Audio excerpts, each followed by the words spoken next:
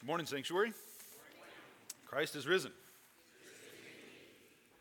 It's good to be here again and on a lovely day. First things first, I did not join the military. This is just the jacket I brought with me. I appreciate the men and women who do serve in our military, and all are grateful that I'm not one of those people.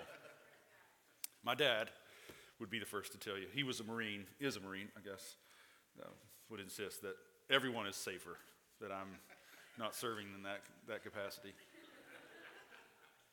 You know, the Tom Cruise, Jack Nicholson movie, You Want Me on That Wall, You Need Me on That Wall.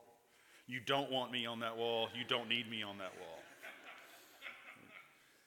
So this week, as well, not just this week, but knowing that I was going to be speaking this week about Palm Sunday, I was talking with my wife about it because I preach pretty often, and one of the things that happens when you preach pretty often is that you can kind of get in a kind of thematic groove where you start to say similar things, even if you're reading different texts or you're engaging different moments in the church's year, you still end up coming back to the same themes. And I was telling her that I really don't want to be repetitive. And I asked her if she would more or less write this sermon for me. And it's not gone terribly well, so I'm going to share with you a little text exchange. They might have to edit this out of the recording. So I say to her this morning, this sermon is going to be awful. Impossible, she says. What are you preaching on?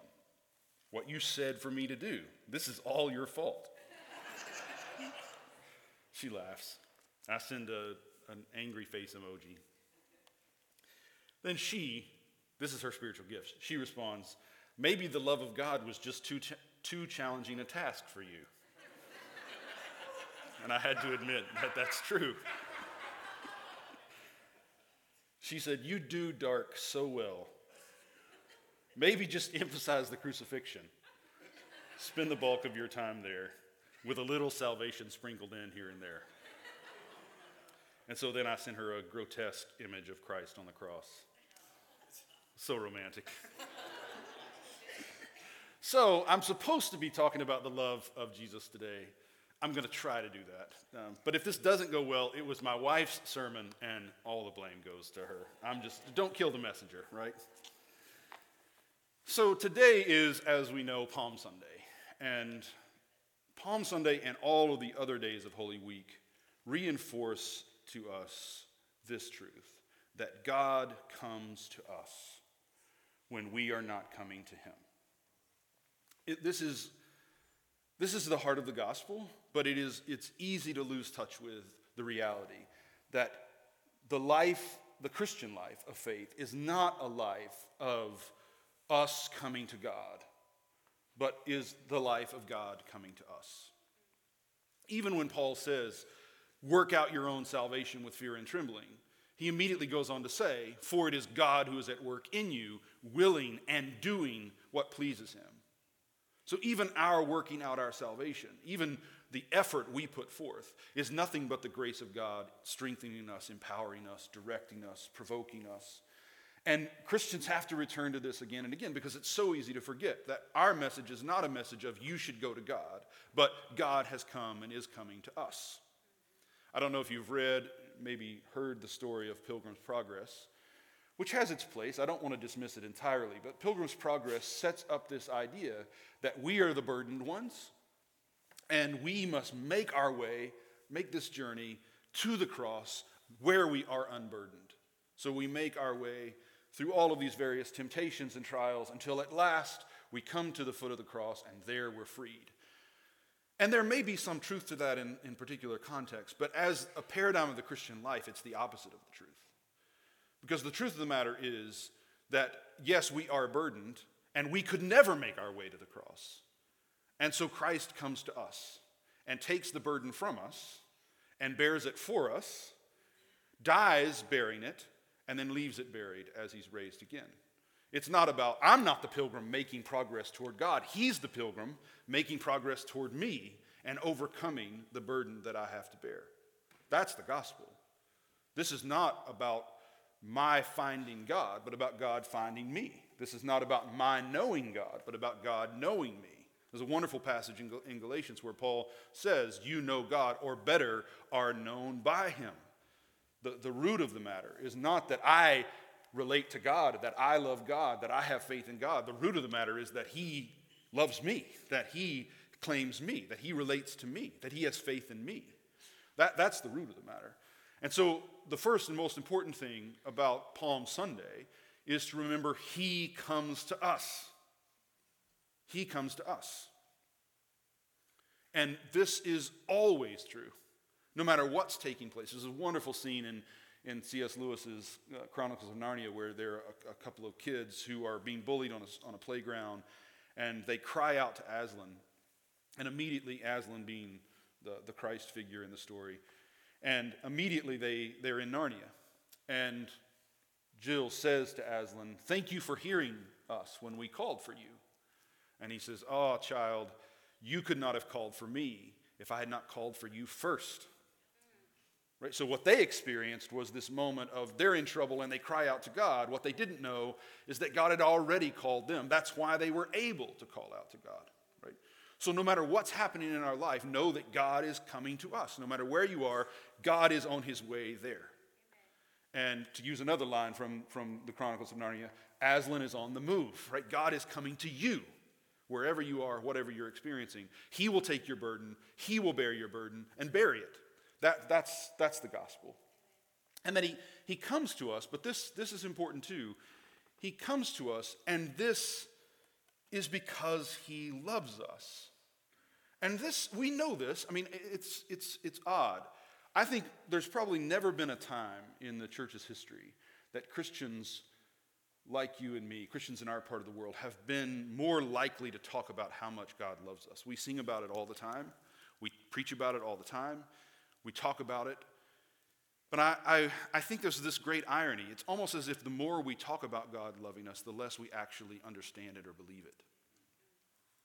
So it's absolutely, it's cliche even to say that God loves us. But he loves us. And it's so difficult for us to get our hearts and minds around what that must mean. One of the hymns that has kind of stood out over the last couple of decades is Stuart Townsend's How Deep the Father's Love for Us. Lovely song. But even in that song, there's this kind of sour note for me, where in that opening stanza he says, how deep the Father's love for us, how vast beyond all measure, that he would give his only Son to make a wretch his treasure. And it's as if we can't talk about God loving us without framing it in terms of we're despicable, we're not to be loved, and he loves us anyway.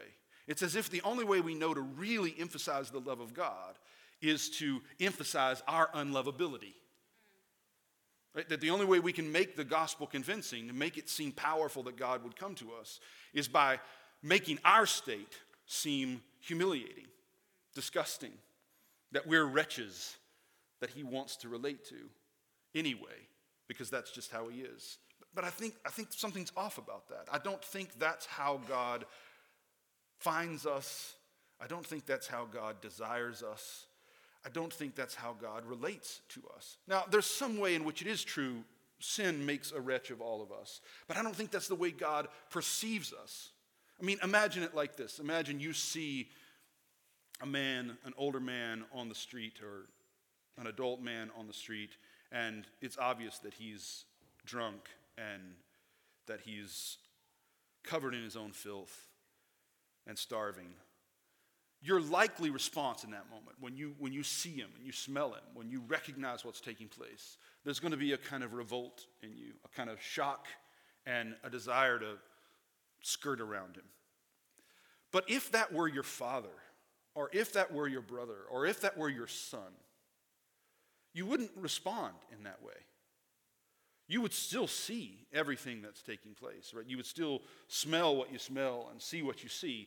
But there's a relationship an intrinsic connection that trumps all of that. Right? So your body responds in a very different way. I mean, to just put it absolutely crudely, when my kids are sick, I find it so endearing. But if your kids are at my house sick, it's not endearing. Right? Your kids being sick at my house just makes me nervous. Right? My kids being sick at my house brings out my Father's heart for them. Right?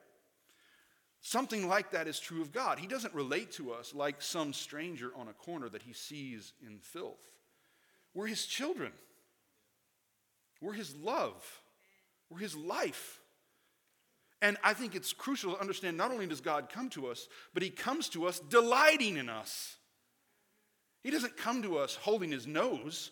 He doesn't come to us overcoming his own instincts. He comes to us because he can't not come to us. He's moved with compassion. I mean, think about how many times in the story of the Gospels we're told that Jesus is moved with compassion. What's moving him? The attachment he has to these people. These are his people. These are his children. These are his friends. He can't not respond to them. God loves us. He absolutely loves us. And he doesn't just love us in spite of himself. He loves us because of who we are and because of who he is. Amen. And he's not ashamed to be our servant. Now, this is where the gospel gets hard to swallow. Let's look in Philippians 2. This is the epistle for the day. Philippians 2. Paul is making an argument to the church or churches and asking them to care for one another. So we'll pick it up right at the beginning of chapter 2. And then we're going to come to the Christ hymn, which we're all familiar with. I'll talk about it in just a moment. If then there is any encouragement in Christ, any consolation from love, any sharing in the Spirit, any compassion and sympathy, make my joy complete.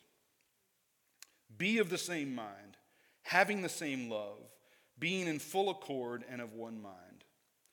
Do nothing from selfish ambition or conceit, but in humility regard others as better than yourselves. Let each of you look not to your own interests, but to the interests of others. And then he says, as if to seal all of that, let the same mind be in you that was in Christ Jesus. And then he says this, who, though he was in the form of God, did not regard equality with God as something to be exploited, but emptied himself, taking the form of a slave, being born in human likeness, and being found in human form, he humbled himself and became obedient to the point of death, even death on a cross. Therefore God also highly exalted him and gave him the name that is above every name, so that at the name of Jesus every knee should bend, in heaven and on earth and under the earth, and every tongue should confess that Jesus Christ is Lord, to the glory of God the Father. And when we read this text, because of the way we've been conditioned, we almost certainly imagine this to be a story of humiliation and then exaltation. That Jesus is God, he's privileged, and he gives up all of that privilege and lives this humiliating life that ends in crucifixion. And then God, seeing Jesus' faithfulness in the midst of all this humiliation, raises him from the dead and exalts him again to a place of privilege. But that's not what the text is saying. We're imposing on the text our idea of what it means to be God in relationship to creation. And we think that God is privileged in relation to the rest of creation, or in relation to creation. And that creation is humiliated and empty in relation to God. But that's not what the incarnation is about. As Dietrich Bonhoeffer says, the incarnation is not a humiliation for God. God did not have to become less than he is to become all that we are. He didn't have to give up being himself in order to be like you and me. And it wasn't humiliating for God to be human. God was not humiliated by taking on flesh, by taking on creaturely life. It's not in all a case of being human makes God less. It's that by becoming human, God makes humanity more. God transforms humanity, as the church fathers will say over and over again, right? God becomes human, that humanity might share in the life of God, might become like God, right? God transforms humanity, but he's not becoming less in becoming human. He's not humiliated in becoming human. He is exalting humanity, but not from a place of humiliation. He's not doing it from a position of shame. He's not ashamed to be one with us. I mean, the language of Hebrews, he's not ashamed to call us brothers and sisters. It's not humiliation for God to take on flesh. And notice, there's nothing like that in the text. There's no suggestion in the text that God is humiliated. It says that he emptied himself, and sometimes we read that as if it means he gave up being what he was. But that's not, again, I think, the right way to read the text. It's not that he emptied himself in the sense that then he ceased to be God. It's he emptied himself in the sense that he poured all of himself into the life of this man, Jesus. He emptied all that is God. The fullness of God comes into the life of this man that we know as Jesus of Nazareth. And he takes on the form of a slave and then dies this death of crucifixion. But notice the text is very clear. He's found in human form, and then he humbles himself. Right? He's found in human form, that's first. That human form is the form of a slave, that's first. And then he humbles himself to death on the cross. The cross is humiliation. The cross is the moment in which he who is sinless becomes sin for us. He who is the light of the world enters into the heart of darkness. But he humbles himself for death on the cross. Becoming human is not a humbling. Sorry about that. I'm getting carried away. Might have to get a handheld mic to do this right. You can start waving the palm branches at any point that you'd like. But this is key to we, and I think to all of us, that in becoming human, God did not humble himself. God is humble, and that's revealed in his humanity, but he didn't humble himself to become human. Do you hear the difference? God is humble, and that's revealed in the kind of life that Jesus lived. But he didn't have to humble himself to become human, because God is not a privileged person who gives up that privilege to live with those of us who are poor. God is our life, and he created us to be what we are. So in taking on our humanity, he's not condescending in the sense of becoming less or humiliating himself. He's manifesting himself, revealing himself in our humanity. The humble God reveals himself. He doesn't humiliate himself in order to be human. And this, I think, is critical. God's life, lived humanly, can only be revealed as the life of a slave. Now, this is hard. This is hard to get our minds around. Because for us, when we think about slavery, when we think about people who are enslaved, first of all, that it's an injustice, but also that it is a humiliation. It's beneath their dignity, and that's true. Jesus, though, cannot express the fullness of the life of God in our world without taking the form of those that we have subjugated. So it looks humiliating because we have constructed a world in which those who are made slaves are humiliated. That's what we've done to people.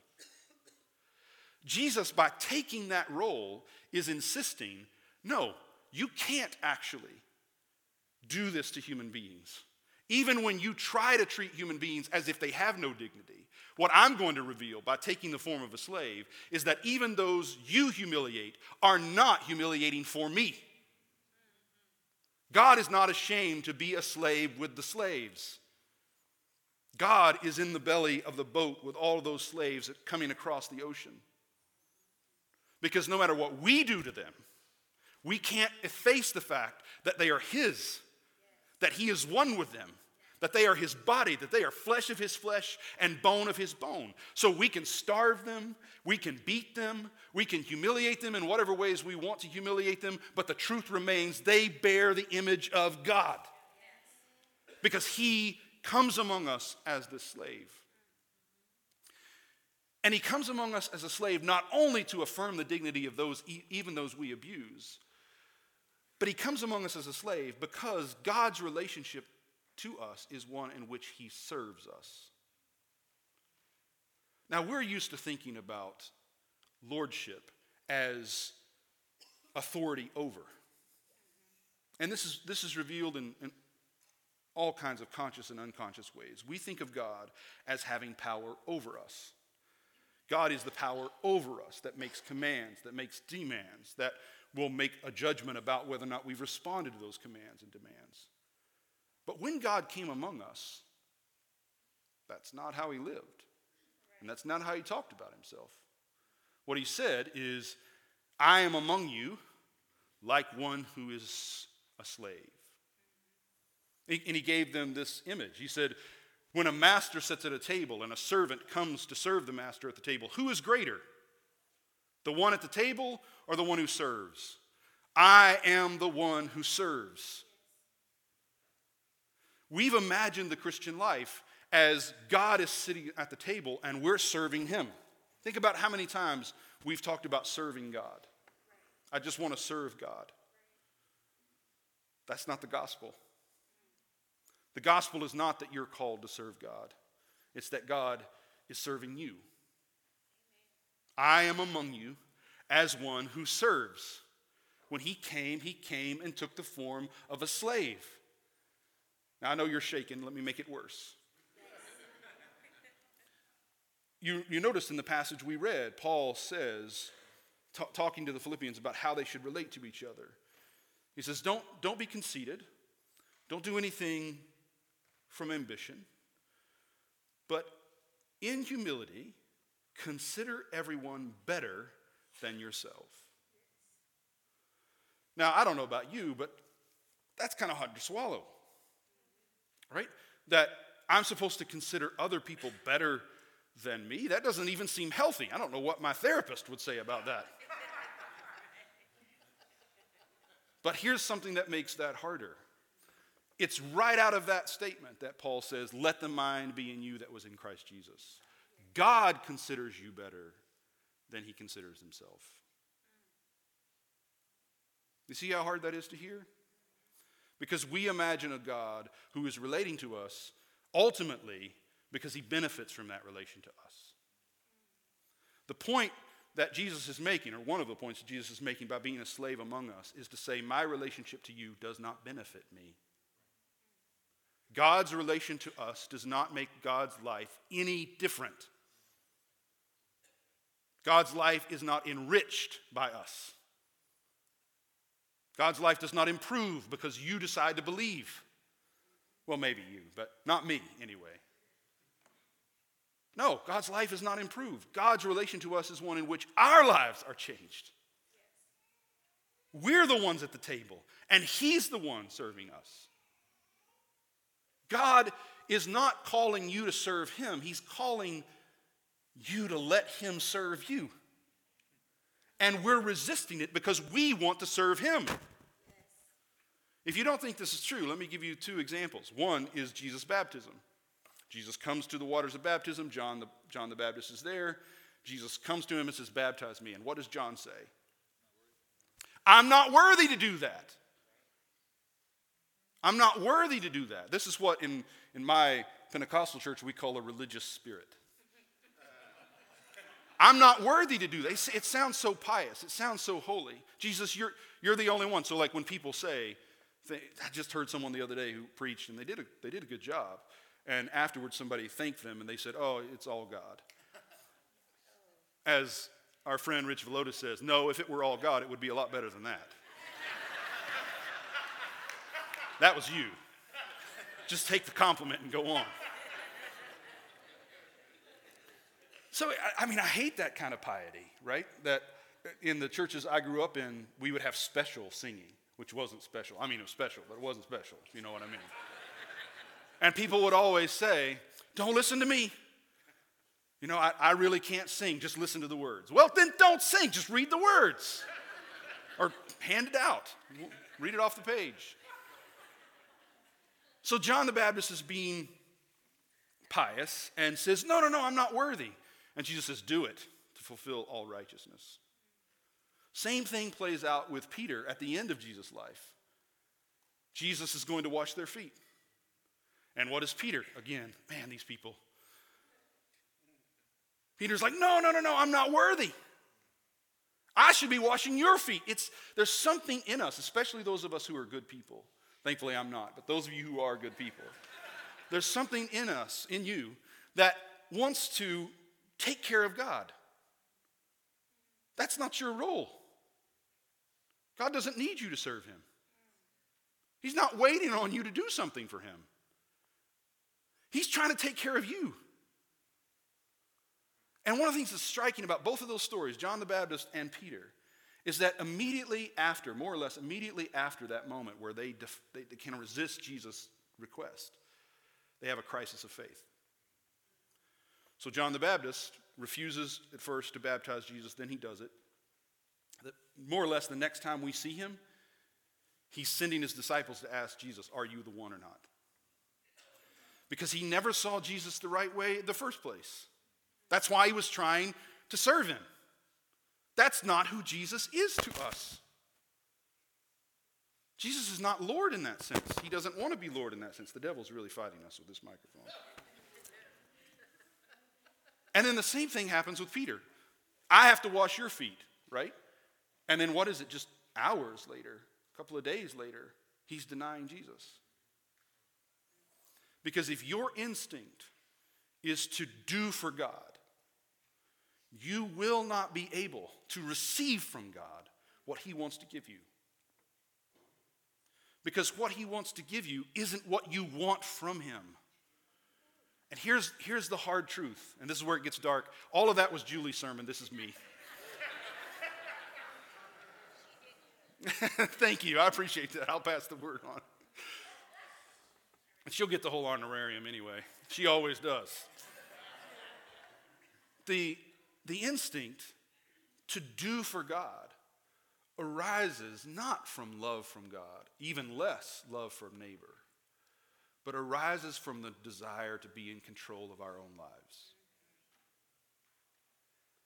And it's tied to this idea that if I serve God and God is the most powerful one, then I will be in good with the one who has all the power to make my life what I want it to be. But what we're called to is to yield to the service he wants to offer us. Now let me make a couple of clarifications. I don't know if you saw the movie Phantom Thread. If you didn't, you probably should. Don't rush out today and do it, but at some point. But I'm going to spoil the ending for you if you haven't seen it. It's about the relationship of this kind of cranky, possessive, strange tailor who falls in love with lots of women, but this particular girl who is there to care for him. And it's pretty obvious that he's moving from woman to woman because he wants them to be to him what his mother had been. Like I said, don't need to rush out and see this or anything. But it ends with this moment in which, it's actually quite powerful, in which the wife has gone out and gathered mushrooms, poisonous mushrooms, to feed to him. And you think at first that she's going to kill him because she's fed up, no pun intended, with what's taking place. But then you realize, and it's shot in such a way that you realize that both he and she know what's going on here. And that is, she's going to make him sick enough that he has to rely upon her. And that he wants that, and she wants that. She wants to be the one who cares for him. He wants to be cared for. And so there's this kind of agreed upon, unspoken agreement that she will poison him and he will let her care for him. That's sick. And that's not the kind of service God offers us. Just to be clear, right? When I talk about God as our servant, I don't mean that God is constantly poisoning us so we'll rely on him. But if you think about it for just a moment, we actually suggest that all the time. Trouble comes into our life, And we end up rationalizing it by saying, well, God must have sent this to that person or to me because he wants me to depend upon him. Nope, not how it works. God doesn't poison you with mushrooms, spiritually speaking, or literally. And God is not the kind of servant who does whatever we want when we want it. One of the things that's stunning, horrifying about the trials that came after the Holocaust is, I think, virtually everyone that I've read about, every one of the Nazis on trial for what they did during the Holocaust, every one of them, their response was, I was just doing what I was told. I was just doing what I was told. God's not that kind of servant either. God's not useful. You can't resource God to make the life you want to make. You can't reach back and take some of God and throw it at whatever problem you have. That's not how this works. God is the kind of servant who's like the Samaritan who finds you dying in the road. You didn't ask for him to come. I mean, that man is dying. The bandits have left him for dead. He's not crying out, oh, good Samaritan, come and save me. He's just trying not to die. And the Samaritan shows up. And the Samaritan doesn't say, do you want me to pour in the oil and the wine? He just pours in the oil and the wine. He doesn't say, do you want me to take you to the inn for keeping? He just takes him to the inn. God serves us, but he doesn't serve us by waiting on us to tell him what he needs to do. He serves us like a Samaritan, finding us in our brokenness. Everything God does for you, but it may not be what you want. Sometimes patients get strapped to the bed because of what is needed. Sometimes it's mercy that straps you to the bed because it's what you need. But don't forget, God is there to care for you. And that is what we celebrate. In Luke's gospel today, in the passage that was read for us, it says that the people, the disciples, are celebrating, they're singing, blessed is the one who comes in the name of the Lord, because they had seen his great deeds of power. That's a problem. If what comes out of you is praise only when God breaks through and acts in power, then your praise will be short-lived. And that's why, it's not necessarily the exact same people, but that's why the crowds shift from one day, they're shouting Hosanna, and another day, they're shouting crucify him. Because the people who were shouting Hosanna were attracted to the miracles, not to the servant. And what we should celebrate about God is not his power, not the ways in which he breaks in and makes crazy things happen. What we should celebrate about God is his unending compassion and patience and generosity to us. That while we were still sinners, Christ dies for us. While we're dying in the road, the Samaritan shows up for us. While we are fighting and resisting the cure, he's strapping us to the bed to make us whole. That's what we celebrate about God. That's what we're after. I end with this, Isaiah 50.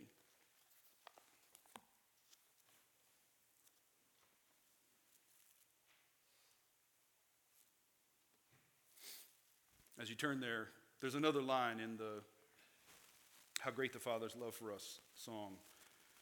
I think it's the fourth stanza that says, I will not boast in anything, no gift, no power, no wisdom. I will boast in Jesus' name, his death and resurrection. That's right. That's right. We don't wave the palms because he's a miracle worker. We wave the palms because he's God who is not ashamed to be one of us. He's God who becomes a slave for us. That's what we celebrate. A God who washes our feet. A God who needs nothing from us and gives us everything we need. And in no way benefits. Lives entirely for us. That's what we celebrate. But he is a strange, strange man, our God. Isaiah 50, verses 6 and 7. I gave my back to those who struck me, and my cheeks to those who pulled out the beard. I did not hide my face from insult and spitting. The Lord God helps me. Therefore I have not been disgraced. Therefore I have set my face like flint, and I know that I shall not be put to shame. He who vindicates me is near. Now this, of course, Christians read as a prophecy about Jesus. Luke references it as one. Notice what's being said. I gave my back to the smiters. I didn't turn my face from those who plucked the beard or spit in my face. The Lord is with me. I shall not be disgraced. So what Jesus embodies, the power Jesus embodies, is not the power to defeat the enemies that strike you, that pull out the beard, that spit in your face. The power Jesus gives is the power that takes all that. The problem of wanting to serve God is we want to serve a God who will make it so that no one ever spits in our face. But the God who serves us says, I want to make it so that even if people spit in your face, you're not disgraced. The God of the gospel is not a God who will keep you from having your beard pulled out, or having your back smitten, or having insults thrown at you. He won't do it. He didn't do it himself for himself. He didn't do it for his apostles. He won't do it for you or me. People will take advantage of you. People will abuse you. People will curse you and revile you and insult you. And if Jesus is alive in you, it won't matter. Because they can't disgrace you. The Lord will help you to take it. And to take it in such a way that it reveals the inhumanity of what they're doing to you. This, I think, is the message of Palm Sunday. Don't celebrate because God can overthrow your enemies. Celebrate because God in you loves your enemies. Celebrate in that the one who bore the cross for you is alive in you so that you can bear the cross for others. The one who is not ashamed to be a slave for you is alive in you so you don't have to be ashamed to be a slave for others. You can live this life. I can live this life because God is coming. And the God who comes is not ashamed to serve us, to wash our feet.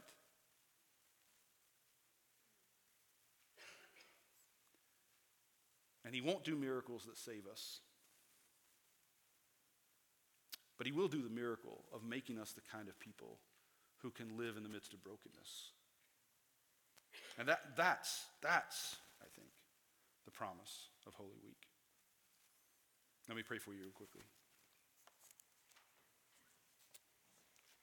Thank you, God, for loving us so boldly and wildly and unashamedly. Help us to receive your service as you want to give it, to yield to your care.